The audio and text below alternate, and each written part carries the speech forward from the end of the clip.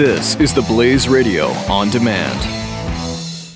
The experts at Web.com want to build your business a successful website for free, just like we did for these current Web.com customers. We've used and looked at other website designers, but there's nobody better than Web.com. Web.com can build your website in as little as 7 days free. Plus, we'll promote it on all the major search engines like Google, Yahoo, and Bing. If after 30 days you're happy, we'll continue to provide promotion, hosting, support, and maintenance, all for one low monthly fee. If not, cancel and pay nothing.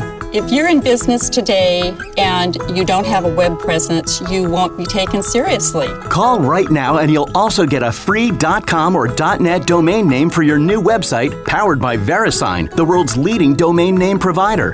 Call 800-490-1099 or go to web.com/radio. That's 800-490-1099.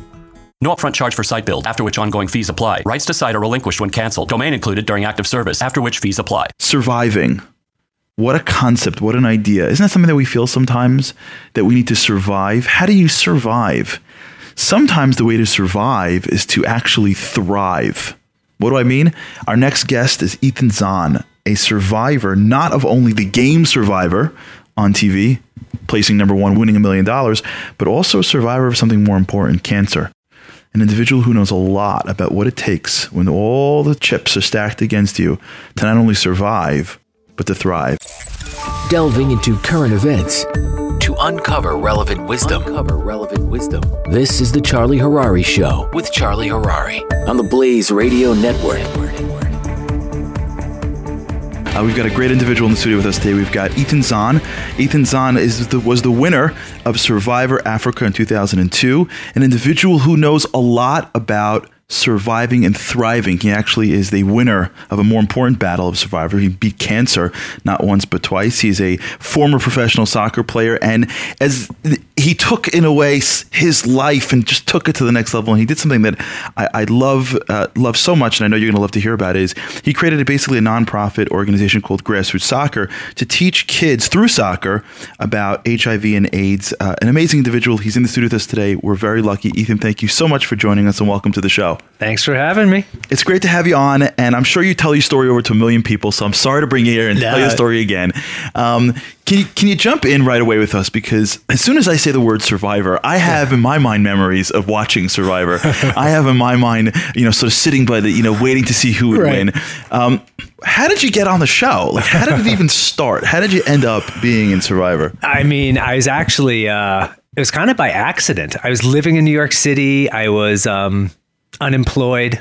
I like to call it I was in between life choices. My mom says I was unemployed. It's right. Perspectives. It's semantics. Right, semantic. And literally, I had nothing to do one afternoon, and my roommate and I wanted to do something. So we're like, well, let's make a videotape and just send it into Survivor. At this time, it's 2001. There'd only been 2 prior seasons on before. And so the funny thing is I was supposed to make a video for him and he was supposed to make a video for me, but we ran out of time for him and we just sent in my video. Oh my gosh. Does he still get you on that? I took care of him. It's okay. It's totally okay. Did he split the winnings? Yeah. And then, you just never think it's going to be you. I sent it in as a joke, but then it was a funny joke. Wow. And what was it like when you first got the call, when you first showed up? Were you just like, what am I doing here? Or it goes through a series of interviews, like 60,000 people apply, and then they're cutting it down from there to 25,000, 10,005. But the first time I got the call, I thought it was one of my buddies just like screwing with me. Right. I'm like, who is this? I'm like, yeah, right. I hung up on him. I called back. I'm like, they're like, you made it to the next round of Survivor. I'm like, oh God. I wonder if you asked the lady really who makes do this? I wonder if you asked the lady who makes those calls, if that's the number one response. Really? For real? She's like, totally this is my job. Yeah. I'm sitting at a call bank calling you guys. So you show up, you go through one interview, the next interview, and then you end up on the show. So now they just drop you on an island? How does it work? I mean, in theory, it's evolved into a bunch of different formats, but the basic format is there are, 16 to 20 people start at 2 tribes and they just compete against each other, and immunity challenges and reward challenges. And then once, if your tribe loses, you have to vote someone off. After a certain amount of time, they combine the tribes and it's every man for themselves. Last man standing wins $1 million. And what you see on TV, I know TV is never what you see, but how much of it while you're there feels like real to you? Does it feel I mean, that, is granted, you're never going to find 16 people on a deserted island, running through an obstacle course for a Dorito. You're not going to see that. Right. The situations are completely manufactured, but the reactions and the emotions and the feelings and the fear and the excitement and that stuff is real. Right. And when you're out there, it feels like real life. I mean, you are completely cut off from everything you're comfortable with. You have no food, no water, you have one outfit, you're not sleeping, you're not eating, you're not drinking, and you got to deal with everyone else. And this is a game that touches on every part of you as a human being: mental, physical, social, spiritual, environmental. Mm-hmm. It's like the perfect game. It's an amazing way you even said that, which is it's a game, but it's real. The balance between things that are manufactured to be gamed, but things that don't put you in a place where you can pull out of it when you're done. Usually some things of a game, they think, I watch a game or I play a game of soccer and then I'm done. I go home to my life, or I go play Candy Crush. But this is not that. This is a game, but this is your life now becomes a game in a way. Correct. But having said that, there are no rules necessarily to the game. In theory, I could go out there and present myself as a neurosurgeon living in Los Angeles when I'm really, a soccer player from New York. Like, I can be whoever I want. No one mm-hmm. knows, so it's complete strategy. It's like, how do you navigate this game? Like, you have to become friends with these people, but friendship's based on trust, and you can't trust anyone. And then everyone you vote off, they're the people that come back and decide if they want you to win the $1 million. Like, so you have to vote them off in such a fashion that they like you enough or respect your game enough that they want you to win. Wow. So it's just there's so many different layers. And now the game's evolved to a point where, now they're bringing out family members. You're playing against your family member out there. So not only you might have to beat your brother in some challenge and then vote your brother off the show. It's crazy. That's or your wife serious. Or your husband. At least as strangers, you'll never have to see them again theoretically. Theoretically, yeah. So what happens to you as a person? This is an amazing life. As you're saying it, I'm thinking I kind of feel like it would be cool for people to just do this, to survive in these environments just for the sake of their own life. Yes, I completely agree. I mean, there are some people. I saw this as I'm an athlete. I'm a soccer player. I love competing. I thrive off of high pressure situations. So I saw this as a game that, like I said, is full, it touches every part of you, and you're doing it on the world stage in front of millions of people, and the grand prize is $1 million. That's what excited me to the game. The athletic side of it. I wasn't prepared for the mental side of it. Mm-hmm. That's just something I was completely struck, because you develop real relationships with these people and they become your friends, and then you have to start weighing, okay, I'm going to really have to vote off one of my good friends out there. Mm-hmm. And that's, it's an emotional thing. It's a tough thing. You don't want to have to hurt your friend's feeling, but bottom line is it's a game, So there are things that happen within the game. For me, it was interesting because once you take away food and you take away water and you're tired and you're hungry, your true colors come into focus. Yeah. And kind of all that you're left with is your character, your values, that will to survive, that very essence of the human spirit. And I firmly believe, for me, you're stripped from everything you're comfortable with. And, I wasn't prepared for the loneliness and isolation of being stuck in the middle of Africa with no friends, no family, no ATMs, no, subway systems, nothing. All I had with me were the clothes on my back. And so that feeling of isolation was pretty strong. So what does that do for you? I remember as a kid growing up, I went to Israel for a summer, and one of the exercises they did for us, and this had a profound change in my life. I was in 10th grade. They brought us to a desert. And they took kids, it was a high school group. We went for the summer, and they took each high school kid, and the guide walked us to a small little hill, and it was pitch black. And I'm sure he just lined everyone up around the hill, but he said, you can't talk and you're in the middle of nowhere. And he left us alone for maybe 15 minutes. To which point I was at that point, 3 minutes in, I was I'm going to die. 5 minutes in, it's how do I say goodbye to my family? And 10 minutes in, I was I had never been alone in my entire life. And it was a profound change in the feeling of either you got to get okay with yourself, or you're not going to make however, this could have been, he didn't tell us how long he was going to do this for. What happened to you internally from when you had to grapple with these new realities that you've never probably experienced before? Well, one of on the physical side, it was really fun for me to be able to push my body physically to the absolute limit, and then even just a little bit more. Mm-hmm. Some people like that, some people don't. I get off on that. I like that stuff. I do crazy athletic, stupid stuff. I like that. But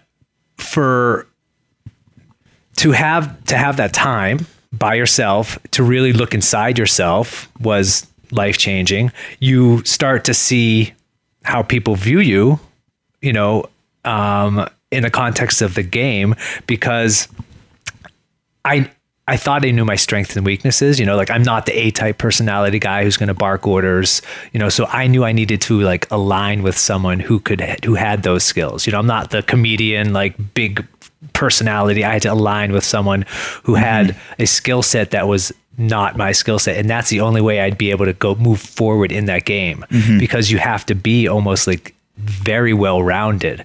And so if your social game is not a good social game because you're really athletic and you're strong in the challenges, but you can't like have a conversation with someone, then you probably won't do well in the game. But if you can align with someone that's good at speaking and having those conversations. So I think I looked into myself and I really looked, what are my strengths? What are my weaknesses? What I'm good at? What am I bad at? And I had to accept those, and I had to use those faults and strengths to forward my game and to forward, and to just to use to my advantage, I guess. Yeah, I'd use my faults to my advantage, if you can imagine that. Yeah. So basically, I figured I had to make myself a crucial member of everyone else's survival. So without me, they would have struggled even more. And I found that was the best strategy. So I made a personal relationship with every single person out there, and I made a bond with them, and I tried to find a place for myself in their life in the context of the game. So if I wasn't there, they would struggle. And you did that by giving, I'm sure. I did. You had no choice, right? How else can you do it? That's the only way I knew how to do it. Wow. It's amazing that I'm hearing you say this, because I lectured for being selfless in a selfish game is one of the most difficult things on the planet. Survivor is, I mean, I love what you just said. It's the whole concept, the whole purpose of the game is to isolate yourself in this community. It's to vote every single person off and be the last person standing. So in theory, to be selfless and to be giving and sharing in a game where in the end you want everything to yourself, it's an interesting way to play the game, and that's how I played the game. And when you did it, there's so many things that you're saying here that I'm writing down, because so much of what you're experiencing, what you've experienced, is the core, at least I see it from the business perspective in terms of lecturing for entrepreneurs or whatever. And what we talk about in terms of building companies or even families, but companies are probably more aligned with this because families are much more personal. They're much more relational, and companies are much more like this. You're put together with people. They have very specific purpose. That's not things like, life. It's more, accomplishing something that you'll either win or lose at. And much of the most successful people that are doing great or doing well have what you just said, meaning they have a certain level of humility to say, hey, I'm not it. Or better, I have to make somebody feel like I am essential. I had this recently with somebody who said to me, how do I make partner in a law firm? And he was like mad because he did everything right. And I'm like, you don't get it. No one makes you partner because you're a good boy. They make you partner because they can't live without you. That's the difference. And when you're fighting for like tenure or partner, or you go and go, that's not fair, I played the rules, you're missing the rules. The rules are make yourself invaluable, and then I have to pay you more than this market bears. Now, that's an economic principle that people but what's amazing is that because you were in this environment, and if my heart me say, there's no games. Like in the world we live in today, we can always hide behind an excuse. We could blame, the market or the economy or my wife or my husband or my boss. We could just blame people and then hide behind our computer and go home and eat our potato chips. Right. Like you didn't even have that choice. Like I couldn't even eat potato chips. I wish I could have. Yeah. And that's the beauty of what you've experienced, is that for a brief moment in time, you were face to face with raw reality. And so a lot of what you've experienced was what we all need to know, except we can hide behind mediocrity and excuses and blame in order to pretend as if it's not really about how do I make myself invaluable? Or how do I realize that, hey, I'm not perfect. I'm a human. And either I align with someone who's better than me or I'm never going to advance. Yeah. But the question I have in hearing you speak, and I guess the question I have people have in general is, okay, how did you balance the genuineness of giving, which is what people are taking? They're not taking, I don't think, your act. They're taking your soul. They're taking your intention.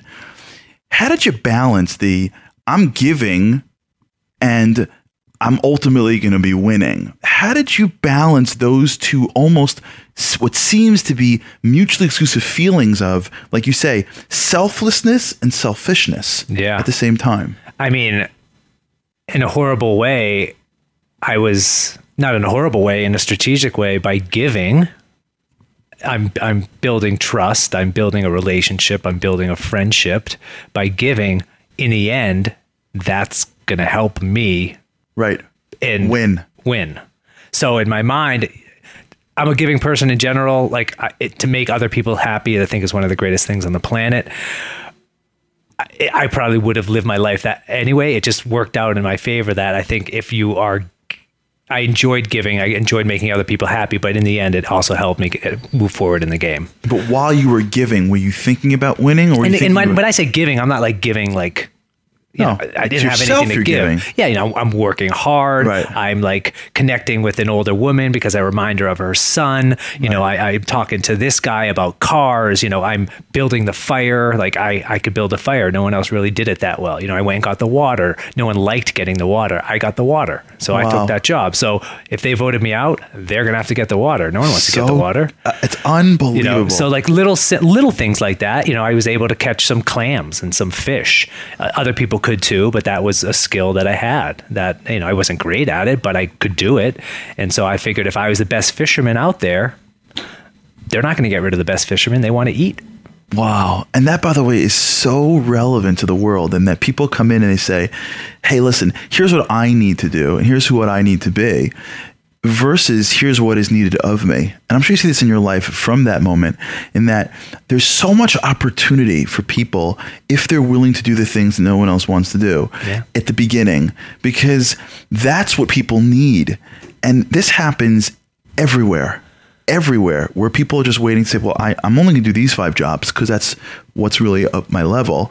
And as a result, when everyone wants the same 5 jobs, you become less valuable. And who would have thought that you just schlepping to get some water would be the difference between someone else saying, hey, I can choose between voting off this person, because if I vote off Ethan, I'm gonna have to overcome my own laziness. I'm not gonna change myself. Right. Forget and that. I'm gonna have to expend more energy. If I expend more energy, I'm not gonna be able to perform as well in the challenges. If I don't perform well in the challenges, I may not win a challenge and I'm gonna get voted off. So that's what they're thinking too as well. Yeah.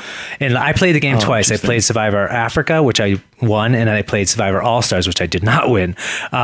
Having been a previous winner going on a show, playing against other people who had not won, there was kind of a little bit of a target on the back. No one wanted a winner to win again, but it was a completely different experience for me because I started this game basically at the bottom. Mm-hmm. Like the chances of me winning were pretty slim to none. And I was trying to find my place in these tribes, like exactly the same way I was telling you now. And it didn't really work as well this time because one, we all knew each other. Because we had played against each other at a previous time.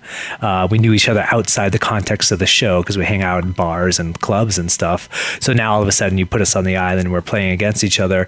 And, that being selfless and that stuff, trying to do the same strategy again didn't work as well. Because they knew it was coming. Because they knew it was coming, right. So I tried to alter my strategy and try stuff that I wasn't as good at, and I didn't do as well in the game. But it's interesting, like it's a great game because, you can't be you can't be too strong, you can't be too weak, you can't be too loud, you can't be too soft, you can't be too, gregarious, you can't be too, you turn people off. It's just, it's a really interesting game. You have to find a balance. Like, there was a time where I had to lose a challenge on purpose, which goes against everything I believe in.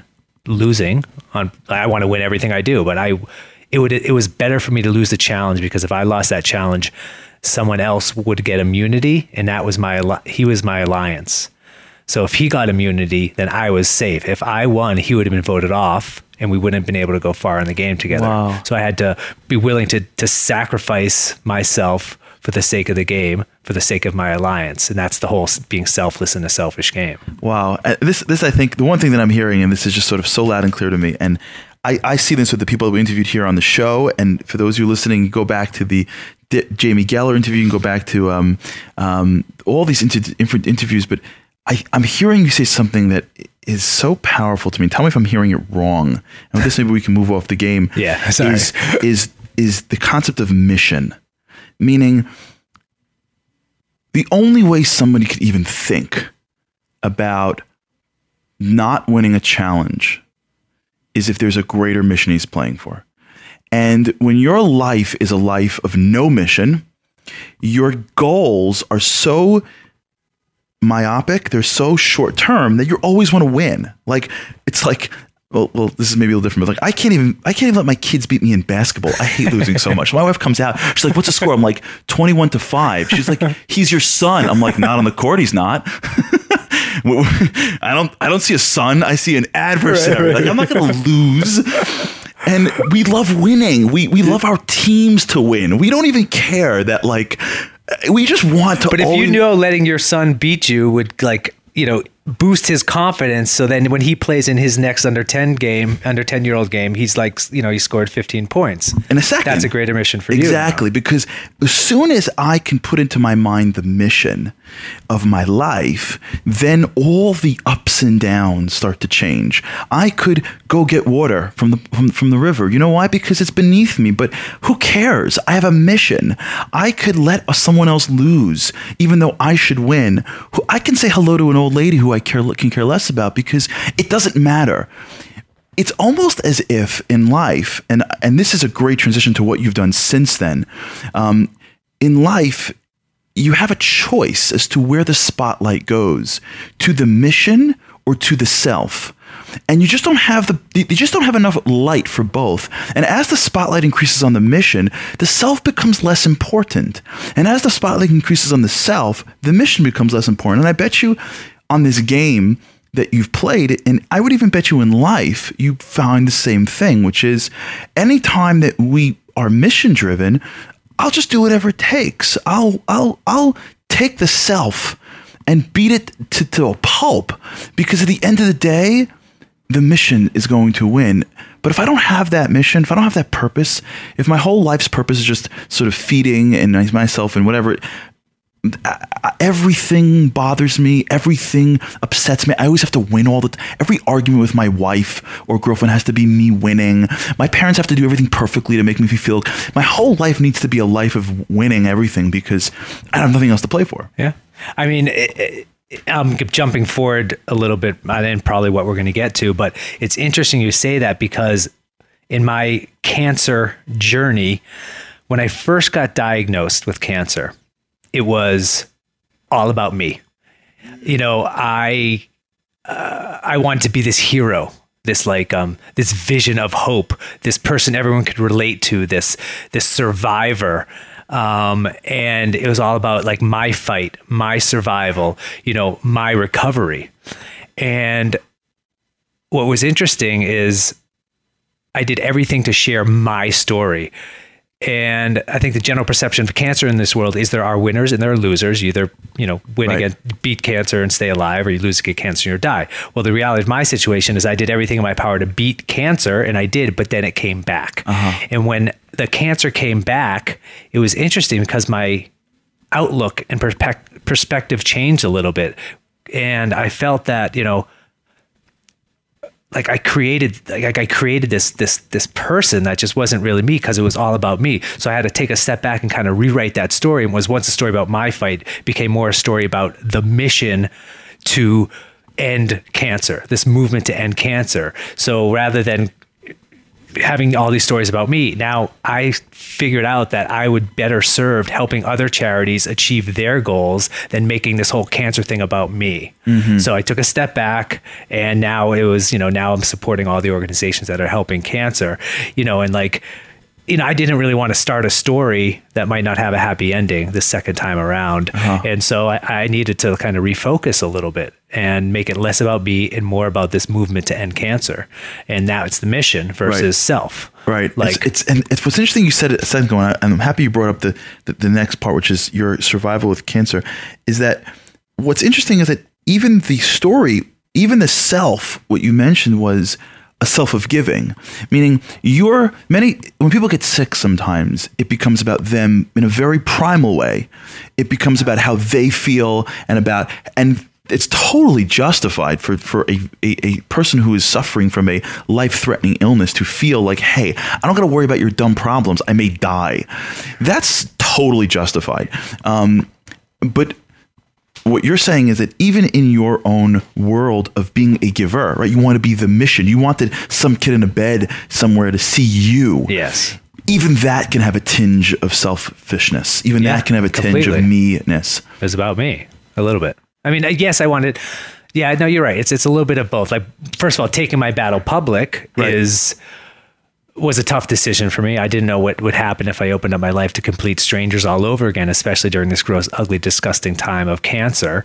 But by making my battle public and sharing my story in every way possible, I was able to help people out there. Sure. And I truly believe, like, if by focusing on the plight of other people in the middle of my nightmare helped me heal. It was like a cathartic distraction from the reality of my situation. Right. And I firmly believe that by helping others, it's just that simple. Like, helping others helps you heal at the same time. Right. So for me, there's a lot of stuff going on there, but yeah, it's definitely a little bit selfish. Like, it feels good knowing that I and there's nothing wrong with it. Life. But nothing wrong with it. But it's interesting that the development between that level of selfishness, which is primal me, to the next level, which is I want to change the world, to the next level, which is I just want the world to change. And that sort of evolution, in many ways, is the evolution of where that mission self dynamic starts to change.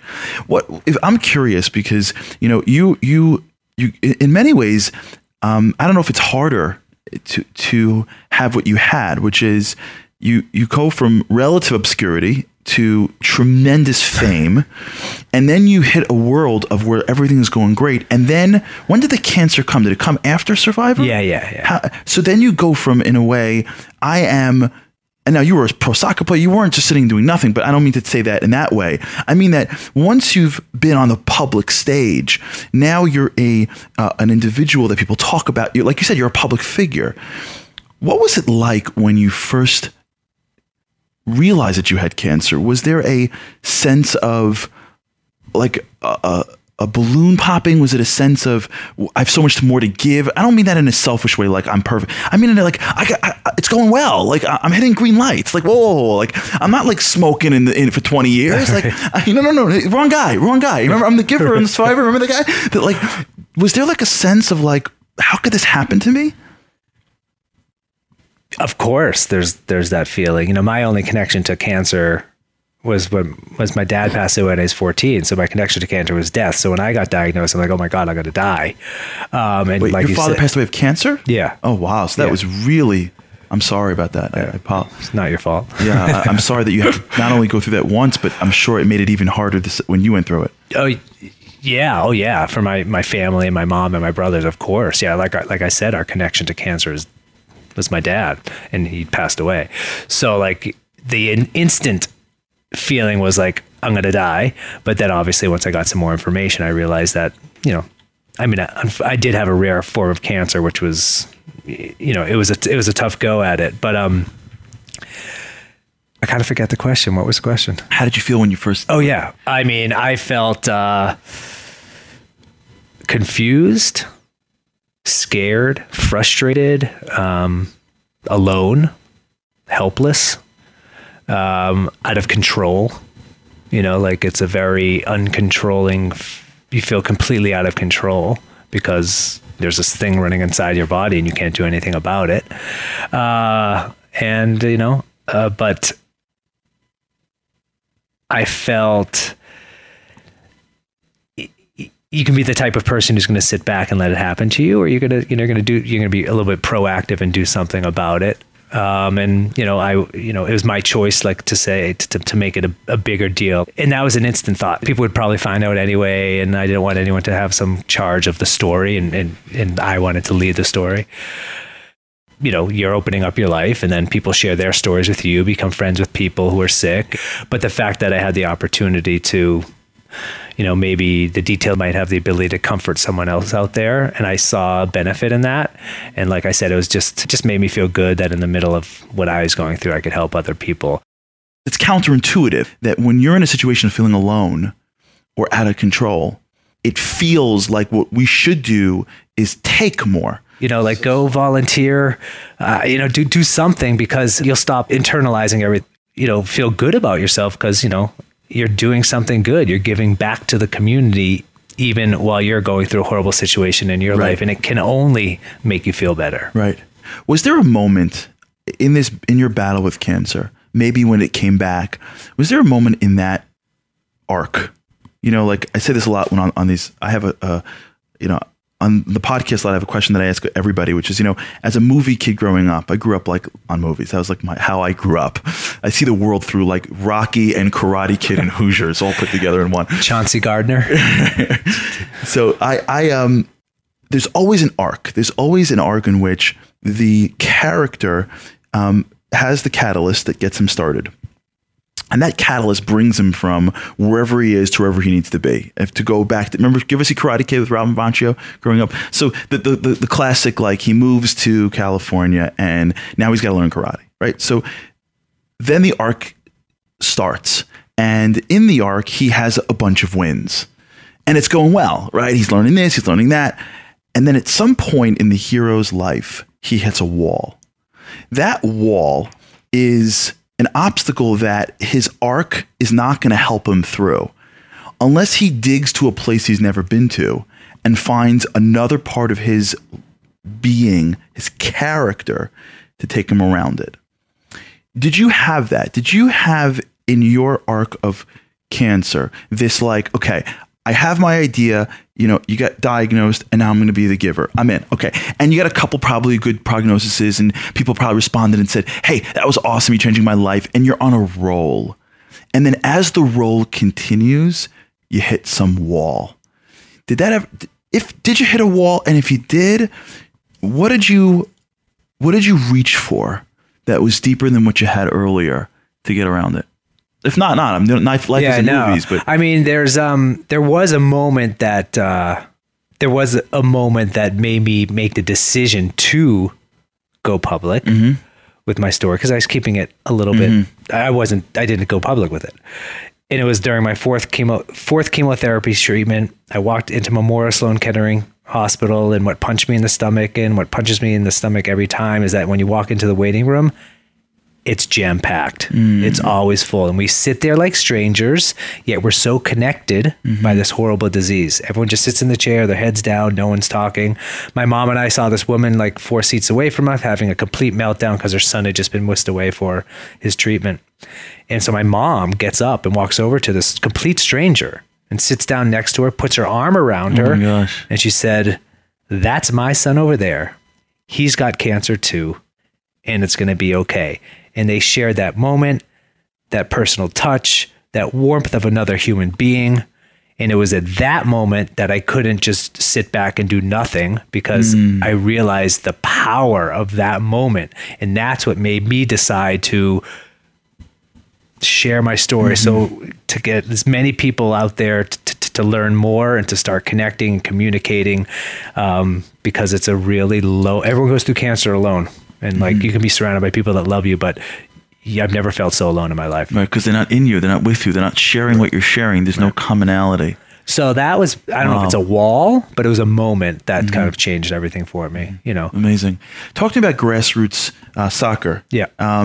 It's an organization that you started with a few of your friends, and it it's a brilliant idea to use soccer as a way to get awareness out on AIDS, HIV. Now, this is in Africa, and now you've partnered with every major, right? Nike. I mean, you name the sponsor they've been there. Yeah. What's that been like for you in terms of this idea that I'm sure you started with? Like, I'm almost. Where did it start? It wasn't. It was like a bunch of guys talking about it. It was kind of. Yeah, I mean, so long story short, there's before Survivor, I lived and played professional soccer in Zimbabwe. Oh, wow. And I played for a team called the Highlanders Football Club in Bulawayo, Zimbabwe. And while I was there, this was the first time I saw how one disease was just destroying this community. You know, like I saw the pain and suffering, and I had compassion for all those people touched by this like single disease. We had teammates that got sick. You know, these are national sports heroes, kids running up and getting the autographs. All of a sudden they hear they're HIV positive. They're kicked off the team. They're ostracized from the community, and they end up living a horrible end of their life. At that time of my life, 1999, before Survivor, I did not know what I could do about it. Mm-hmm. What can one person do to help this massive problem in all of Africa? So I didn't do anything about it. I shelved. I said, it's not my problem. It's a land far away. Someone else is going to deal with this. Now, fast forward to Survivor. I was brought back to Africa, this time to Kenya, and I won a reward challenge where I got to visit this little hospital in the middle of Kenya. And while I was visiting this hospital in the middle of Kenya, all these little children came out, Kenyan kids playing with my white skin, playing with my Jufro, you know, like they'd never seen anyone like me before, right? And I busted out a soccer ball, and we all started playing soccer. And once again, we're communicating, we're sharing this moment, we're having this real life, speaking the same language, yet not speaking the same language with the sport that we love. Before I left, I asked one of the nurses, why are these kids just hanging out in the parking lot of the hospital?